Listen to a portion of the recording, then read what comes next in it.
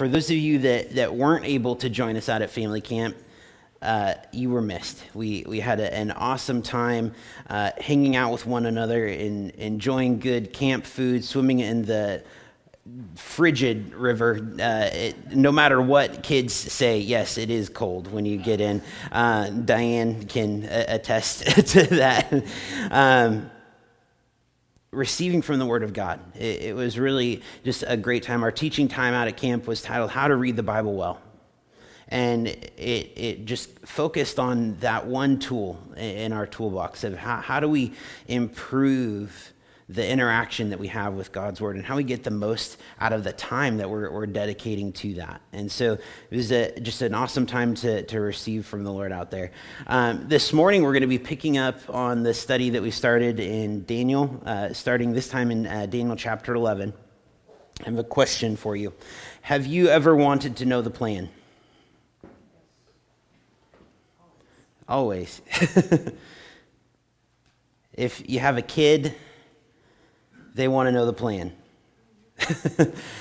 As soon as my kids are awake, up and running, they are actively looking for a well-delineated plan, not just for like the next hour. They would really appreciate the whole month laid out in bullet point form with specific times of when they're going to be expected to do these things. And, we kind of chuckle, but then at the same time, we're trying to build out our own plan. We're trying to put our own times on everything.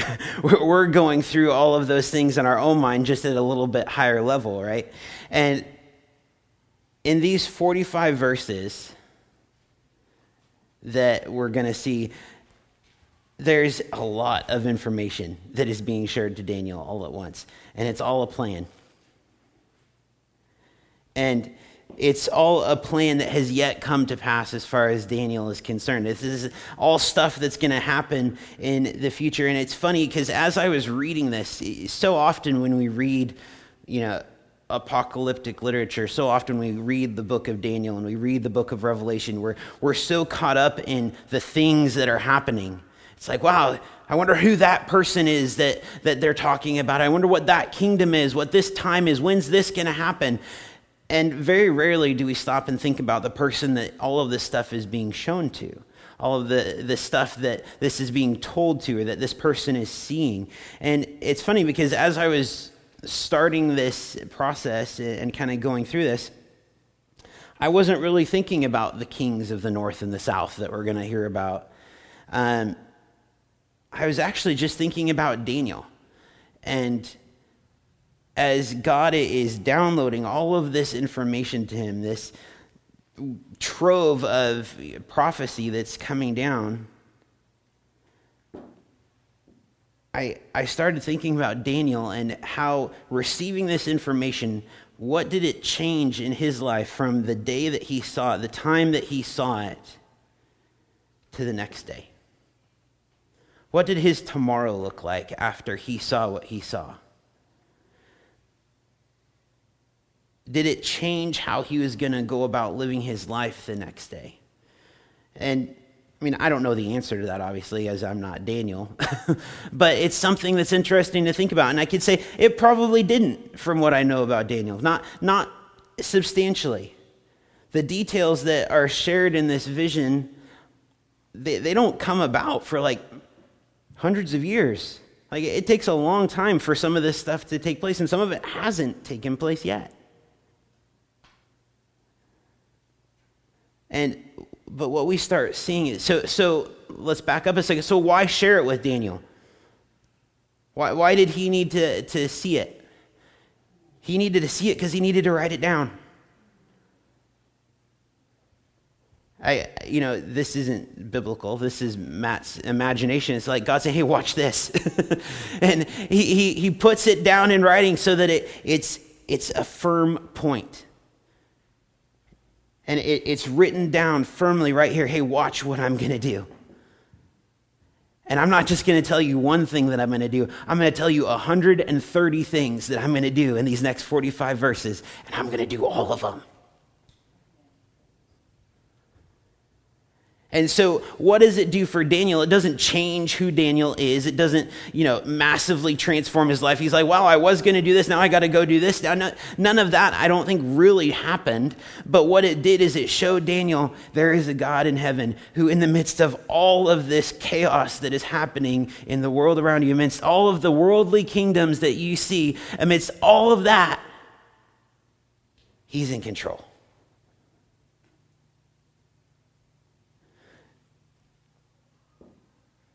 So I think that the best way that we can spend our time in these 45 verses is to go step by step through all 130 of these prophecies that are going to come about, and we'll have a test at the end and see how many of them you remember. Everybody on board with that, right? Okay. Heidi runs out the room. I was just teasing Heidi. You can come back. No. So if that's not the best way for us to spend our time this morning, we can step back and we can ask God what it is that he's trying to teach us through all of these details. What are we to learn through all of this? And the fact of the matter is, some of you are going to want to geek out on this. Some of you are going to look at this and say, man, who is this person? When did this happen? What are the specific dates of this thing? And can I tell you what? You can. It's all there. This is true. Do you have that person in your life who goes on a road trip, like cross-country road trip, and they start talking to you about the road that they're on in New Hampshire, like you know what road they're on and what off-ramp they took? And they start talking to you about, yeah, so I went, about 20 miles south on I-72, and then I took that little off-ramp that's over there, and they're talking to you like you've been there, like you know it, and you're like, I don't care. Like, just get to the point of what it is that you're trying to say, because none of that is relevant to me right now. Does anybody else have somebody in your life that does that? Okay. Get to the point is kind of the moral of that story, right? Are you guys one of those people? Susie says, I'm seeing myself in this conversation and I don't appreciate it. So that's what I want to do this morning, is I want to get to the point of what it is that's being talked about. The detailed nature of this vision gives us hope in who's in control. The details matter, and they matter because they're detailed and they're accurate. And because they're accurate, if there is a God who can predict all 130 points that we're going to talk about, that can talk about the rise and fall of nations with accuracy to the date, do you think that just maybe he can control the things that are going on in your life? That he has input into your life, that he has his hand of protection over you, that you are not alone in the things that you're going through? Yes. If God can be that precise and detailed, then why would I ever think that he's unable to handle my future? God is moving and working through all of history. If we look at the first 4 verses in chapter 11, I'm going to read them right here. It says, "And in the first year of Darius the Mede, I took my stand to support and protect him. Now then, I tell you the truth. 3 more kings will arise in Persia, and then a 4th, who will be far richer than all of the others. When he has gained power by his wealth, he will stir up everyone against the kingdom of Greece. And then a mighty king will arise who will rule with great power and do as he pleases. And after he has risen, his empire will be broken up and parceled out towards the 4 winds of heaven. It will not go to his descendants, nor will it have the power he exercised, because his empire will be uprooted and given to others." Well, that all seemed like pretty specific. Like, have you ever had a fortune cookie and it's like, you will have great fortune and then some misery? It's like, well, that was like pretty safe. This is not safe. This is pretty darn specific. If you've been with us over the past few weeks, you've probably heard about some of these countries that are being talked about. You can probably pick them out and say, okay, I get what's happening here. We know that Babylon, became, kind of got conquered by the Medes and the Persians, and eventually the Persians were the greater of the two, and the Persian Empire kind of came about. And eventually, God does something. Remember what he did with King Cyrus. He's the king of the Persian Empire. He uses that king to send the people of Israel back home. To send God's people back home. That was what God used the Persian Empire for. The Persian Empire ensured that God's people would return to Jerusalem. Why do God's people need to be back in Jerusalem at a specific time? Because Jesus is coming. There is all of this other prophecy that we see in messianic psalms, that we see in all of these other areas of Scripture that are saying, hey, there's a Messiah that's going to come, and he's going to come during this period of time. He's going to come in this specific place. He's going to do all of these specific things. For that to work, they kind of need to be in those specific places. And God's not like, oh my goodness, I forgot. No. God uses the rise and fall of nations to accomplish his purposes. And so, while the king of Persia may think that he just had this great idea, God's like, yeah, just get on board. And so the king of Persia sends the people of Israel back to Jerusalem. Like, geopolitically, there is no real reason that I can think of. Well, there's maybe a few, but not really any very good reasons to send a nation back to their hometown to say, hey, just build that up. Oh, yeah, you need to build walls so you can keep us out of it. Go ahead and do that too. You want to go back to worshiping your God instead of ours? Okay. You want to undo all of this assimilation that we just spent 100 years bringing about, and you're like, totally fine.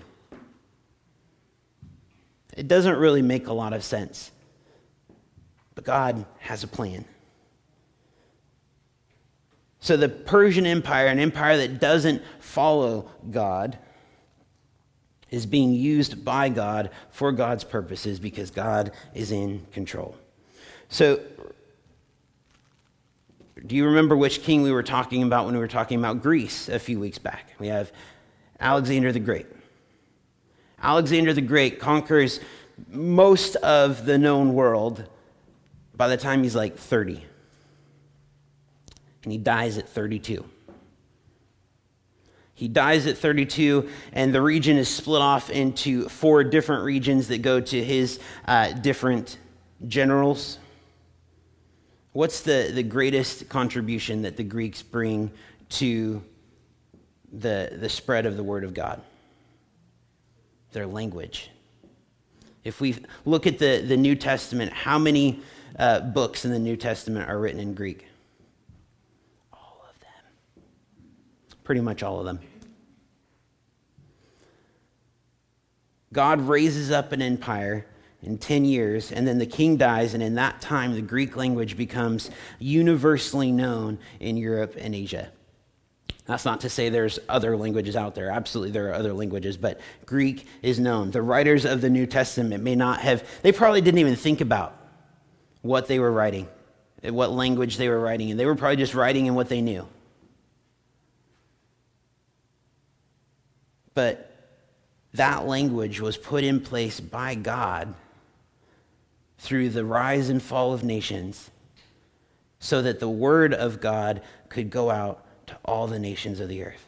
And when it went to all of the nations of the earth, it wasn't hey, hold on, I gotta translate this into this other language so you can read it. It went out and everybody understood it. The next sections of scripture that we're going to read refer to 2 specific nations. We have the kingdom of the south, which is Egypt, and we have the kingdom of the north, which is Syria. So verses 5 through 20. Buckle up. This is going to be a good one.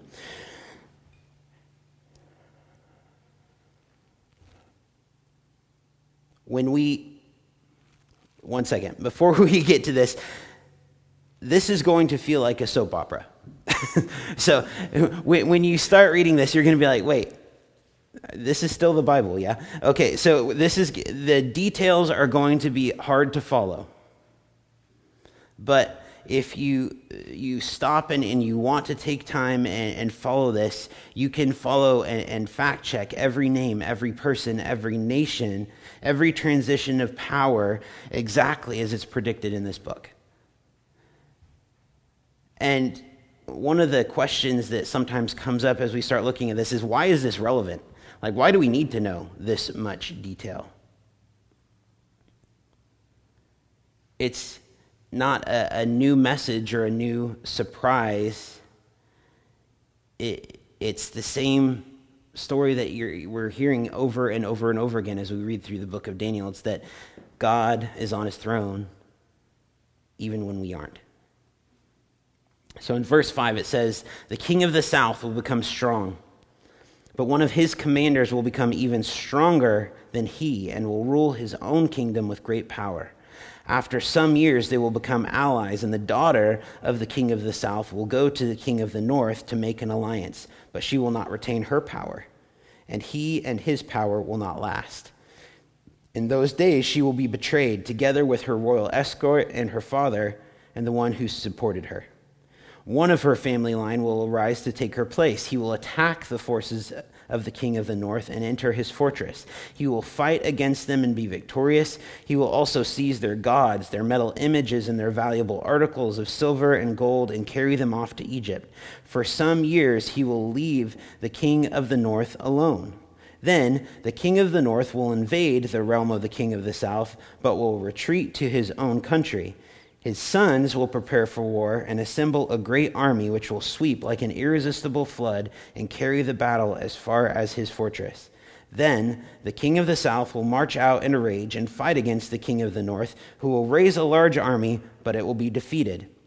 When the army is carried off, the king of the south will be filled with pride and will slaughter many thousands, yet he will not remain triumphant." Good. Lord. We followed that, right? Everybody's there. The nations that we hear about here. So we have Egypt, the nation of the south, and what we learn by looking at all of those transfers, looking at all of those changes, all of the stuff that goes on with that, is that earthly kingdoms are prideful and temporary. Remember, I told you, we're not going to dive into the exact process here, but this is the what do we learn? We learn when we look at this that earthly kingdoms are prideful and temporary.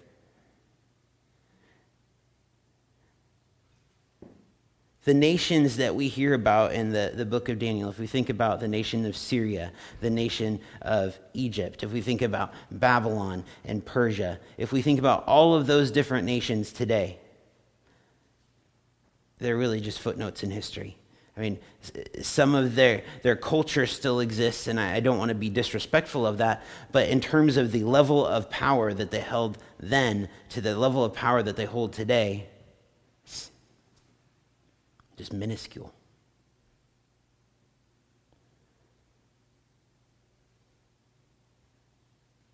So do I put my trust and my faith in government, in earthly kingdoms that are prideful and temporary? Maybe that's a surprise to you that earthly kingdoms are prideful and temporary, but they are.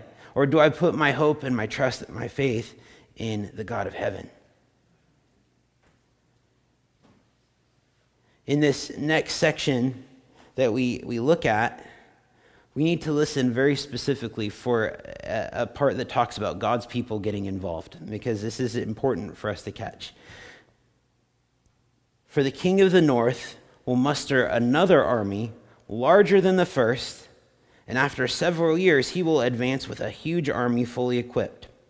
And in those times many will rise against the king of the south. Those who are violent among your own people will rebel in fulfillment of the vision, but without success. Then the king of the north will come and build up siege ramps and will capture a fortified city. The forces of the south will be powerless to resist. Even their best troops will not have strength to stand. The invader will do as he pleases, and no one will be able to stand against him. And he will establish himself in the beautiful land and will have the power to destroy it. The beautiful land is Jerusalem. That's an important thing to remember. He will determine to come and with the might of his entire kingdom and will make an alliance with the king of the south.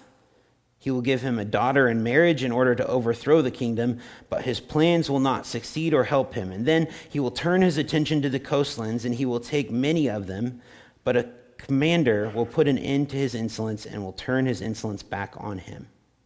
After this, he will turn back toward the fortress of his own country, but will stumble and fall to be seen no more. His successor will send out a tax collector to maintain the royal splendor, and in a few years, however, he will be destroyed, yet not in anger or in battle. Again, this is very specific. So what we have here, just to kind of set the stage a little bit, we have Egypt down here, we have Syria up here, and right in the middle we have Israel. And I don't know if you caught it, it's in that verse 14. It says, those who are violent among your own people will rebel in fulfillment of the vision, but without success. And so what we see here is there is this select group in the nation that was saying, hey, these guys are fighting. Maybe we should try and take advantage of this, and maybe we can get something good for ourselves out of this.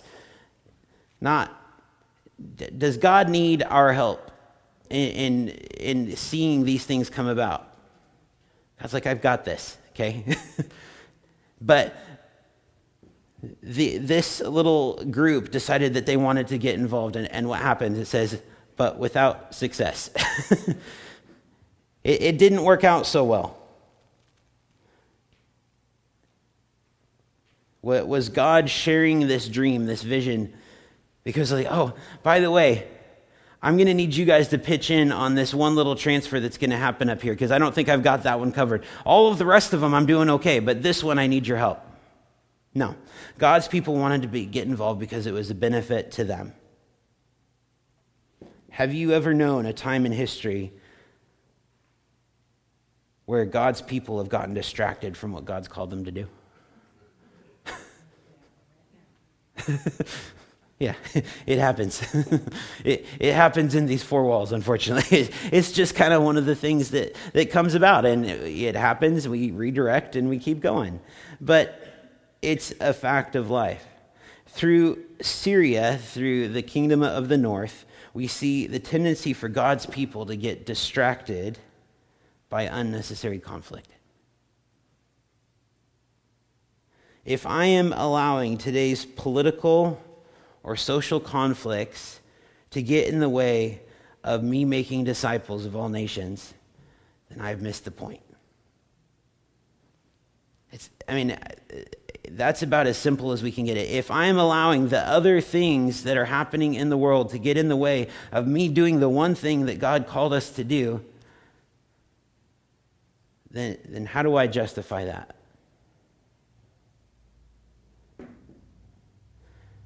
This section of prophecy covers 150 years of history accurately.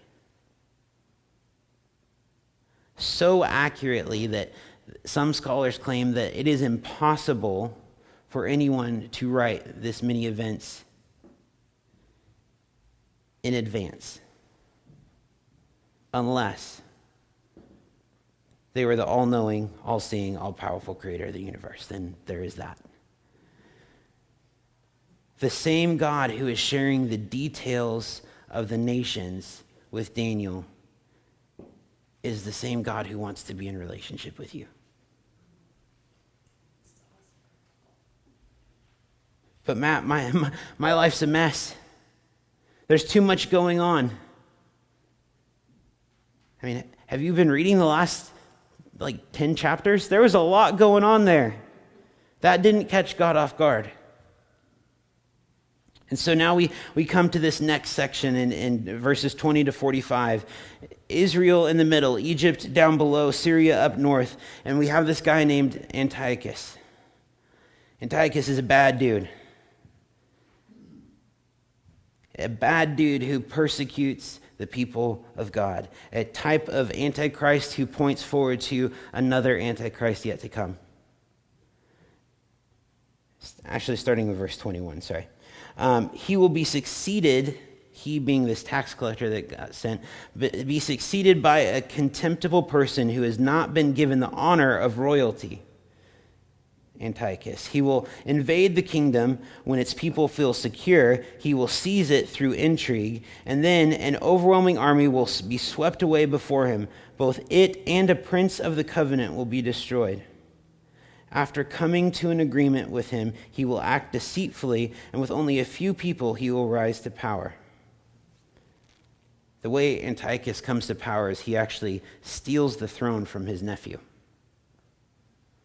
When the richest provinces feel secure, he will invade them and will achieve what neither his father nor his forefathers did. He will distribute plunder, loot, and wealth among his followers. He will plot the overthrow of fortresses, but only for a time. With a large army, he will stir up his strength and courage against the king of the south.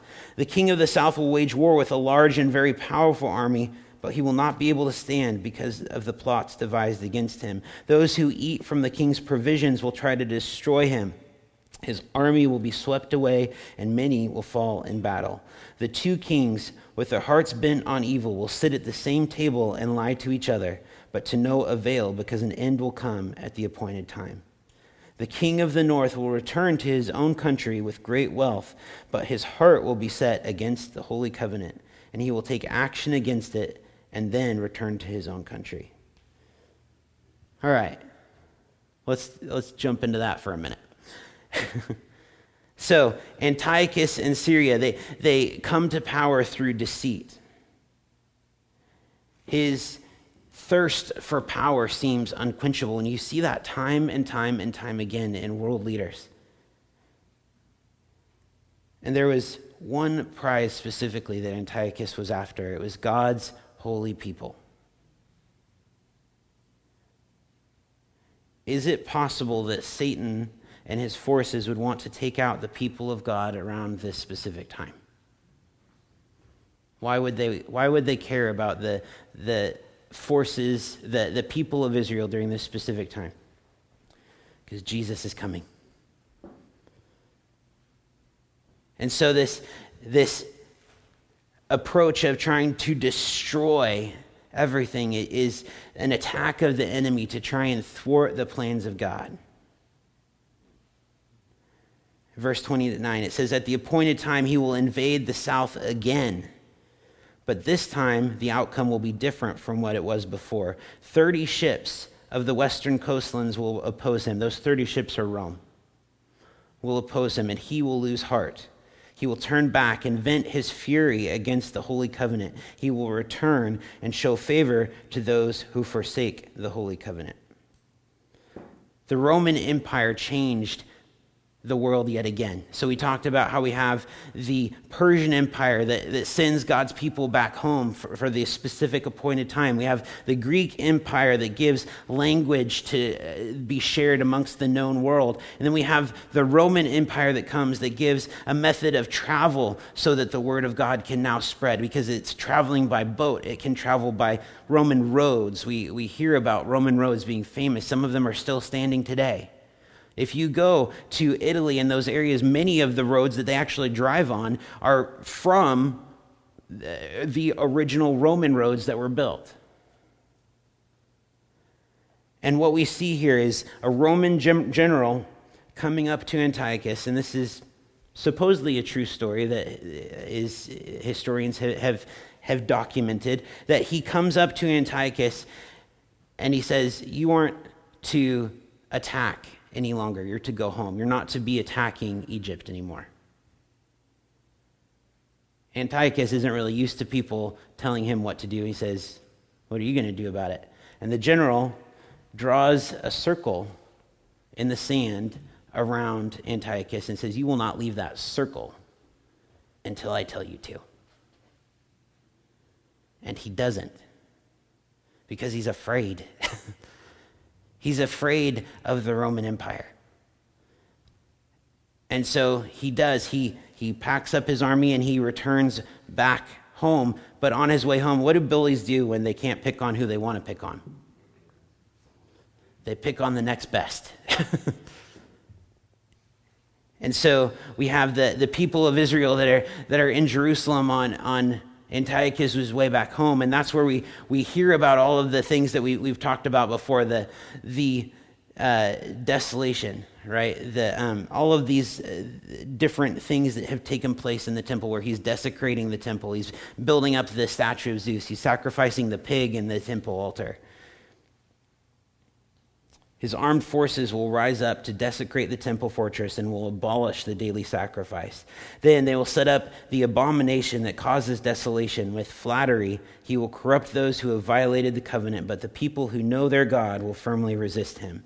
Those who are wise will instruct many, though for a time they will fall by the sword or be burned or captured or plundered. When they fall, they will receive little help, and many who are not sincere will join them. Some will stumble, so that they may be refined, purified, and made spotless until the time of the end, for it will still come at the appointed time. So, humiliated by the Romans, Antiochus takes out his wrath on Jerusalem, and the persecution that comes from that reveals, like it says, reveals who the true believers are. It shows these are the people that were just faking it, and these are the true believers. Before Jesus arrives on the earth for the first time, God's people are refined, they're purified, and persecuted to show who truly belongs to him. Is it possible this is foreshadowing something that we're going to see coming up?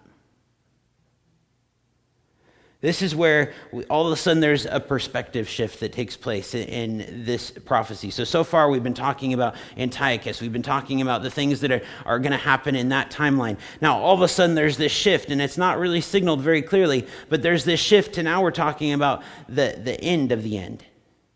The things that haven't come about yet. It's kind of like if you look at a picture this way, and it looks like the hands are right on top of each other, but then all of a sudden we turn and the hands are like 10 feet apart, right? We can kind of imagine that optical illusion. So this is where we see a perspective shift. The king will do as he pleases. He will exalt and magnify himself above every god, and he will say unheard of things against the God of gods. He will be successful until the time of wrath is completed, for what has been determined must take place. He will show no regard for the gods of his ancestors or for the one desired by women, nor will he regard any god, but will exalt himself above them all. Instead of them, he will honor a god of fortresses, a god unknown to his ancestors. He will honor with gold and silver, with precious stones and costly gifts. He will attack the mightiest fortresses with the help of a foreign god, and will greatly honor those who acknowledge him. He will make them rulers over many people and will distribute the land at a price. At the time of the end, the king of the south will engage him in battle, and the king of the north will storm out against him with chariots and cavalry and a great fleet of ships. He will invade many countries and sweep through them like a flood. He will invade the beautiful land. Many countries will fall, but Edom, Moab, and the leaders of Ammon will be delivered from his hand. He will extend his power over many countries. Egypt will not escape. He will gain control of the treasures of gold and silver and all the riches of Egypt, and with the Libyans and the Cushites in submission. But reports from the east and the north will alarm him, and he will set out in a great rage to destroy and annihilate many. He will pitch his royal tents between the seas at the beautiful holy mountain, yet he will come to his end, and no one will help him. So this terrible time that we see with Antiochus is happening before Jesus comes to the earth. But it foreshadows another conflict that's going to come. Foreshadowing means it tells us about a conflict that is going to be happening. There's great opposition, great conflict, danger for God's people, and then Jesus comes. And then we have more danger, more conflict, more opposition, and then Jesus is going to come again. So what does this mean? In some instances, I can't really tell you. But I can tell you what we can get out of this. We should be encouraged because every persecution has a shelf life. Every trial and tribulation that we face has a time limit, including the Antichrist. The quest to take God's place, when did that start? That started all the way back in the garden. It started in the garden, but it will end in Jerusalem. And as we go about our life, as we go about our days and the different challenges that we face, we are to keep these future promises in mind so that when we suffer, when we face those current circumstances, we can recognize that we still have a God who's on the throne. And the specific, precise fulfillment in the book of Daniel is there to embolden me about what God has planned in those last days. If God is accurate to the day and the things that he is prophesying, that he is sharing with Daniel here in this book, then I can trust that he is in control going forward as well. Heavenly Father, we thank you for this time. God, we thank you that you're in control. God, I thank you that I'm not in control, God, that you are the one with your hand on everything and that you are not caught off guard. Heavenly Father, as we go about our days, as we have those times where we are being persecuted, where we're dealing with hardship, God, help us to look to you. Help us to put our faith and our trust in a God who is sovereign, a God who reigns over all things. Heavenly Father, as we leave this place and as we take some time to pray with one another, Lord, I ask that you would hear the cries of your people this morning. God, if there are needs of healing, and I know there are needs of healing that don't just exist in this place, that exist in your larger body, Lord, I ask that you would move mightily in those areas. God, if there are needs of provision, that you would provide in miraculous ways, and in ways that allow it to be a testimony of who you are and what you can do.